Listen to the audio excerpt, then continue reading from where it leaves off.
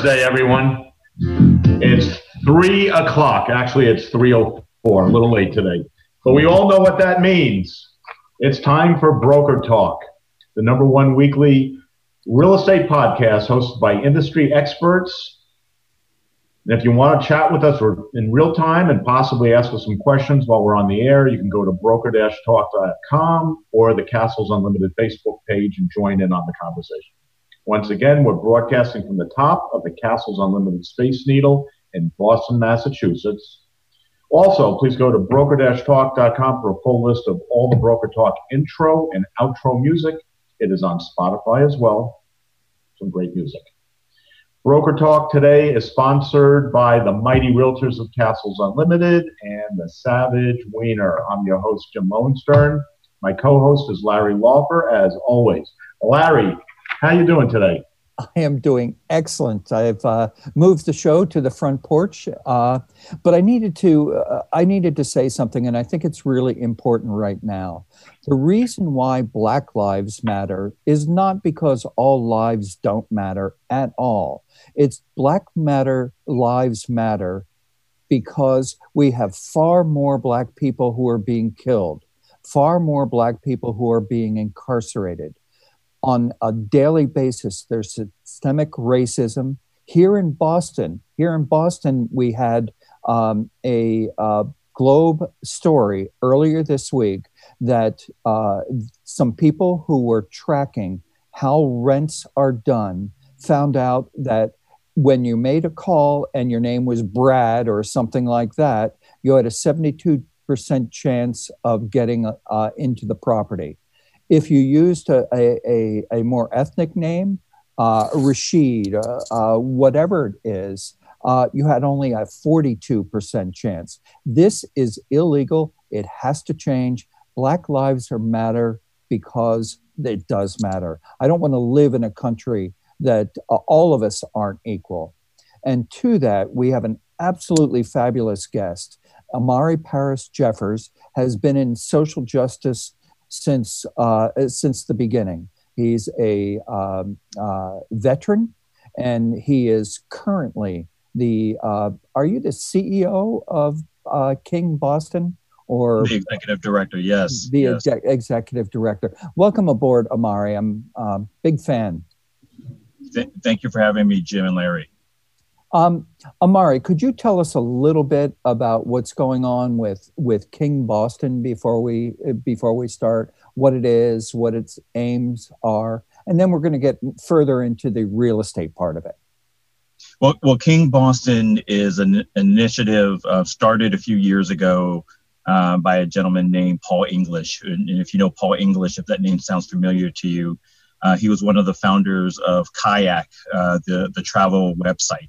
And so him and a few others like Liz Walker and other leaders thought and conceived of an idea of honoring the Kings, both Dr. Martin Luther King and Coretta Scott King, who spent their formative years in Boston in the 50s, and later in 1965 held a monumentous march from Roxbury to the Boston Common and to the Parchman Bandstand to protest and to illuminate four injustices that were prevalent in Boston during that time. Centered around one of those issues was housing, another was schools, another was poverty, and then the last one was racial equity. And so those were the four issues that the march tried to gain attention around, and Dr. King was here in '65 to help spearhead and lend some support behind the march. And so the memorial, the Embrace Memorial, which was erected and created by Hank Willis Thomas, and it came about through a contest that was held, a national contest, calling for artists to create public art that could celebrate the King's legacy while they were in town, but also to celebrate Boston's commitment to equity and social justice. And so it's both honoring the Kings who are worthy of being honored with a memorial and their love story here, but also about our love story with our city and our region. And we hope during this time of three pandemics, one viral, one racial, and one economic, that will come out as a region renewed with a new set of values, and that the Embrace represents those values. Coupled with the Embrace is the King Center for Economic Justice, which is the action arm of King Boston. And the King Center for Economic Justice focuses on housing, public education, racial justice, and schools, all centered around economic justice. And so that's the center. It will be located in Roxbury, housed in the Boston Public Library, the Roxbury branch. And so I'm pretty excited about it. I'm pretty excited to be a part of the Embrace Memorial. Thank you guys for having me to talk about it. Well, we're excited to have you here to talk about it. I first met Amari, I can't remember how long ago it was, but Amari was looking for property, and he came to one of the listings that I had. He was looking for a place that he could live in and feel comfortable with, but he was also looking for a place where his kids, who were shared between he and his wife, could also come. So, Amari, you were a single parent at that point. Talk about the process of being a single parent, a father, looking for a place that your teen children, I think they were teens at the time. Yeah, and they were young teens, and now they're 4 years later they're older teens. Finding a place is important, and especially a place that you feel like you can call home. One of the things that we know about Massachusetts and about real estate, this was a region that was greatly impacted by redlining. And now in 2020, pre-pandemic, one could argue there's a different form of redlining, and that redlining is economic. And so when the median, and I've seen different sources, cost of a 2-bedroom apartment rental can go anywhere from $2,800 to $3,200, depending on who you talk to. That limits who's able to rent in a neighborhood, and that limits who's able to buy in a neighborhood. And so as a result, you have de facto redlining, because we know, according to a recent study by the Federal Bank of Boston, that the average median net worth of African Americans in Boston is $8. And the average median net worth of a white family in Boston is $275,000. And so it's the color of money. It's a report that came out by the Federal Bank of Boston, looking at the wealth index. And so if your median net worth is lower, and again, median means that there's some folks who are dramatically higher, but it also means that there's folks who are incredibly lower than that. And so that the average is $8. It limits where you can live. And we know in Massachusetts, there are 4 enclaves where African Americans have a high concentration of home ownership and middle class income. One of those neighborhoods is in Hyde Park. Milton is another. Stoughton and Randolph are the other 2. And so it was important to me when thinking about raising my kids and moving from being in a 2-family household to being a single parent, because my kids live they live part of the time with me and part of the time with their mom, that they'd be in a community that they felt comfortable. They'd be in a community where there are people that look like them live, who are homeowners, who are not homeowners, who are renters, and feel a sense of belonging to their neighborhood. And, Boston has that sense of belonging.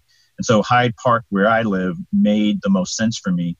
And, Larry, I think an agent like you who is sensitive to not only the plights, as that research study pointed out, of people of color when they're looking for places, but of family and parents is key. It's critical. And so, I definitely thank you. And, you've never been a stranger to anyone. You have that personality. So I'm glad that you and I have been able to maintain that relationship. And so, which is kind of, maybe not unusual in the real estate profession, that folks that you buy and sell houses become, your friends and, allies in the work. And so, I think it was important to me, that, I ended up connecting with you as an agent during that time, and that, you really helped me find a place that I could call home and really establish new roots for my family. You did a hell of a job rehabbing that. It's just it's so way cool. You should see it now. It's a lot. It's amazing. It looks just like a car. Yes, it's comfortable, like bucket seats and all. I do think that the daily systematic racism that exists is everywhere, and I think that it's really essential that agents be aware of that, to answer all your calls, to not make judgments about people based on anything other than how they are, and are they ready, willing, and able to make a purchase or a rental. That's what we should be thinking about. But I really hope I can unearth some people who are being racist like this, because I would be happy to turn them in. It's just unacceptable behavior right now. Can we just turn them in if they don't return their calls? Yeah, that'd be a good thing too. I think the other part about this, Larry, is to understand that, agents are also under a lot of pressure, right? And so how do we acknowledge the systemic racism of this, right? And so if you're an agent and part of your livelihood for your very family is to ensure a successful rental or home ownership.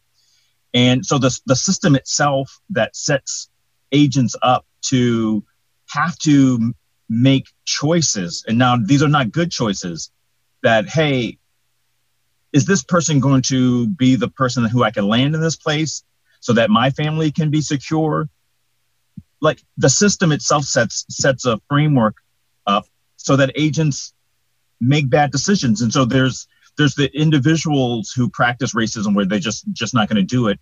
But there's also the systemic racism that puts agents in a situation where they feel like they have to make these decisions. And so there's got to be a way that we as a sector redefine new ways in which agents can make a living, and also ensure that that people feel safe at home, and that we're creating homes for people. And that requires a different level of conversation. There's some I think there's some bad actors, to your point, but there's a conversation that we need to have about the system. Right. Yeah, exactly. The reality is, though, that we have these laws to protect the people, and the whole thing about what they call in our industry commission breath.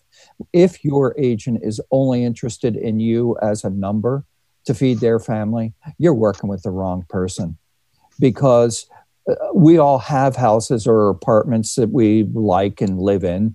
We're not doing it for us. We're doing it for you. And if we're not focused on you, it's going to be evident at some point. Wouldn't you think, Jim? I mean, you have an amazing story about a deal you just lost because of, was it ghosts? Well, I wouldn't say it was. Were they white? No. Let me find that.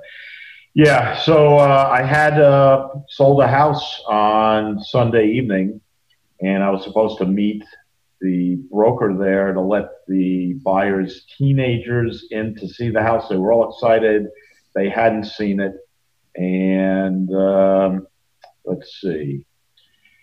Here's what I got as a text an hour and a half before the showing. Hey, Jim, the buyer's kids apparently Googled the owners last night and found out that he died in the house, and they're all freaked out.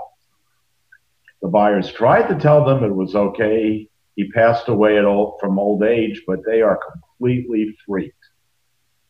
Long, ridiculous story short, they are backing out of the deal. 89-year-old man was in the hospital. The hospital nicely allowed him to go home to basically pass away in his bed, surrounded by family and friends. What a wonderful story.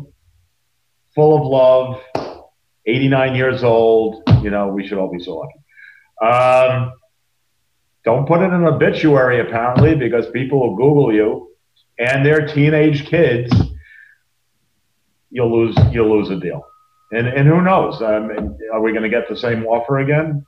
I don't know. They say you can't make this up, but if we did make it up, just writing the truth, nobody would believe us.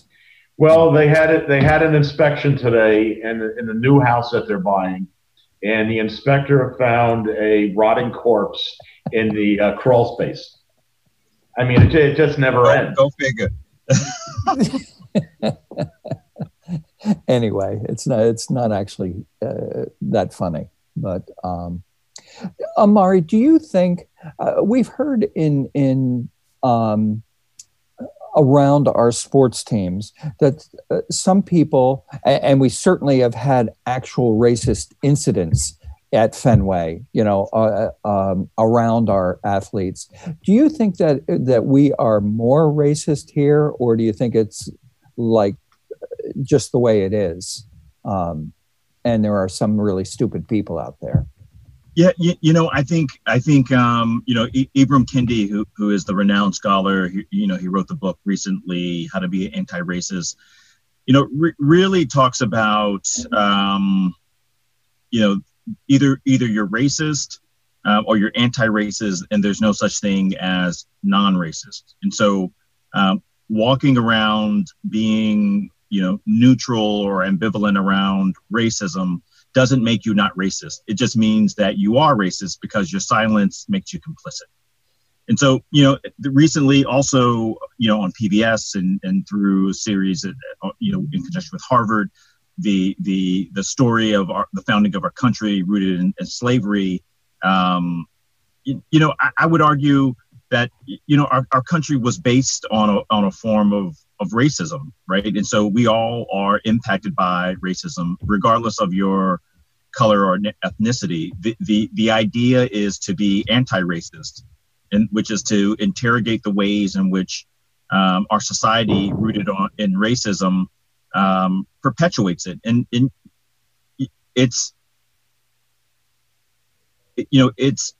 we have to acknowledge how our participation in systems, and to go back to what we were mentioning earlier, inadvertently perpetuates racism or patriarchy through its very actions, and we have to question those things. And so, I do have a lot of, I don't like it, and I think it's racist, but I understand a system that puts agents at odds with needing to fill and sell houses, right? Because your living is off of that. And so, if this idea of separating us as individuals from the systems in which we work in is part of the way in which racism perpetuates itself, right? Because if we work in a system that is mostly made up of women, and if throughout the real estate industry, we are in firms that are highly made up of women, and the women agents make proportionately or disproportionately less than the men agents, then we are practicing patriarchy. And so, are we in it to help people get into homes? Yes. But if the system where the women agents make less than the men agents is the system in which we're trying to get people in their homes, then the institution of itself is actually practicing patriarchy as a means to get people into homes. But I just need to correct that. Women agents make the same money that men agents make. That's one of the reasons why so many women come into this field. There is no differentiation. It's called a split. So when you close on a commission, the broker owner that's who you pay, and then the broker owner gives you, the agent, your own split. But there's no Jim, you're a broker owner. Do you make a differentiation on gender? Well, if I did, I'm not going to admit it on the air. No, of course not. But we do have a sponsor I'm sorry. I know it's an important topic. We will get back to it in 1 second. Let's pay the bills. Yes, let's pay the bills.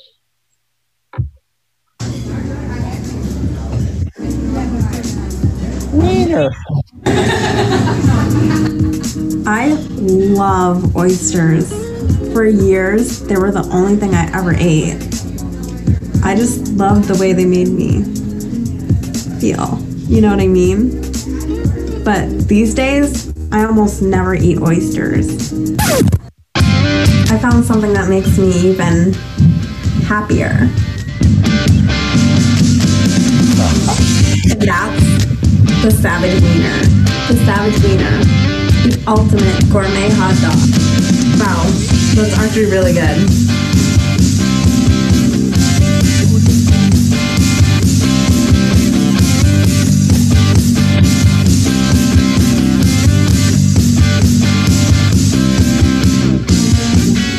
Hands off my Savage Wiener. Oh my God. Oh my God. I mean, we're just talking about patriarchy. Yeah. Right? Yeah. And so like maybe the splits are different, but I think if there was a study that looked at, the percentage of women who sell homes and do men homes I mean, I don't know the research. I'm just saying writ large, the movement around pay inequity for women is also real across industry. Yeah. So for every dollar a man makes, a woman makes 75 cents. So we're going to apologize for that ad, but it was made years ago. Let's just yeah, which is even worse. But your point, Amari, is that women are paid, 86 cents on every dollar, and that is wrong as well. With so many different things going on, it's hard to keep track, and I think people get tired of it because we're ever vigilant, and then that causes people to be upset, where they become the Karens, or they're out on their front lawn with guns. No, come on. That was in the news today. That's been walked back successfully. They were being greeted by a raging mob coming down the street, and they were literally afraid for their lives. I believe that. I can see that. The gate was opened, and this peaceful group, from my understanding, as they walked across through this private area, they didn't belong there, but you can hear on the video that they're just saying, keep moving, keep moving. So it was provocative, no doubt. I mean, I'm sure they were intimidated. Yeah, they're listen. They're lawyers. I'll intimidated. I'll tell you a personal story, and I'm just the exact opposite. There was a riot in my high school, and I walked into a group of black men, and I was probably the only white guy doing it, because everyone else ran in the other direction. And I'm saying to myself, we're all brothers, right? Yeah. Stitches in the head, cracked over the head with a cane. That's what ended up happening to me. So these people, I don't know, they had a different reaction. I didn't run, and I didn't get violent. I just bled. So, there's no answers for all of this stuff. Well, I think Amari is working on some of the answers. We just got to try to be better people and help other people be better people also. Amari, do you have any last words on this as we? Yeah. I mean, it sounds like this sounds worthy of a further conversation on the show, and systemic racism is real, and it was. Jim, it's unfortunate to hear, what happened to you, and well, luckily it was just stitches, as far as I know. There's parts you never got back. I'm pretty sure about that. Do you know Steve Locke, Amari? He was the artist of color who was going to put the art at Faneuil Hall, and he pretty much got run out of town. Do you remember that? That was just last summer. Right. I think and if I remember correctly, was the art, was that the art piece that looked like the auction block? I think it was. Yeah, I think it was. And it had, he's installed it somewhere else, the piece, and it was fascinating. But the only reason I ask is he's a personal friend of mine. He knows a lot about public art and the process because he does this throughout the world. And just, if you knew him. Maybe in the wrap-up show, we'll talk about all the statues that are being torn down. Right? Yeah, and why. I listened to a great history professor from Yale talking about this, which ones should go and which ones can stay. Okay, Broker Talk has been sponsored today by Castles Unlimited, where you get the best real estate offers. Online, go to castlesunlimited.com for all your real estate needs. Broker Talk is a weekly podcast hosted by real estate industry professionals and always dedicated to telling it like it is. I'm Jim Lowenstern. And I'm Larry Laufer, and we want to thank Amari Paris Jeffers of King Boston for joining us today. A real pleasure, Amari. Great to see you again. Thank you, Amari. It's a great show.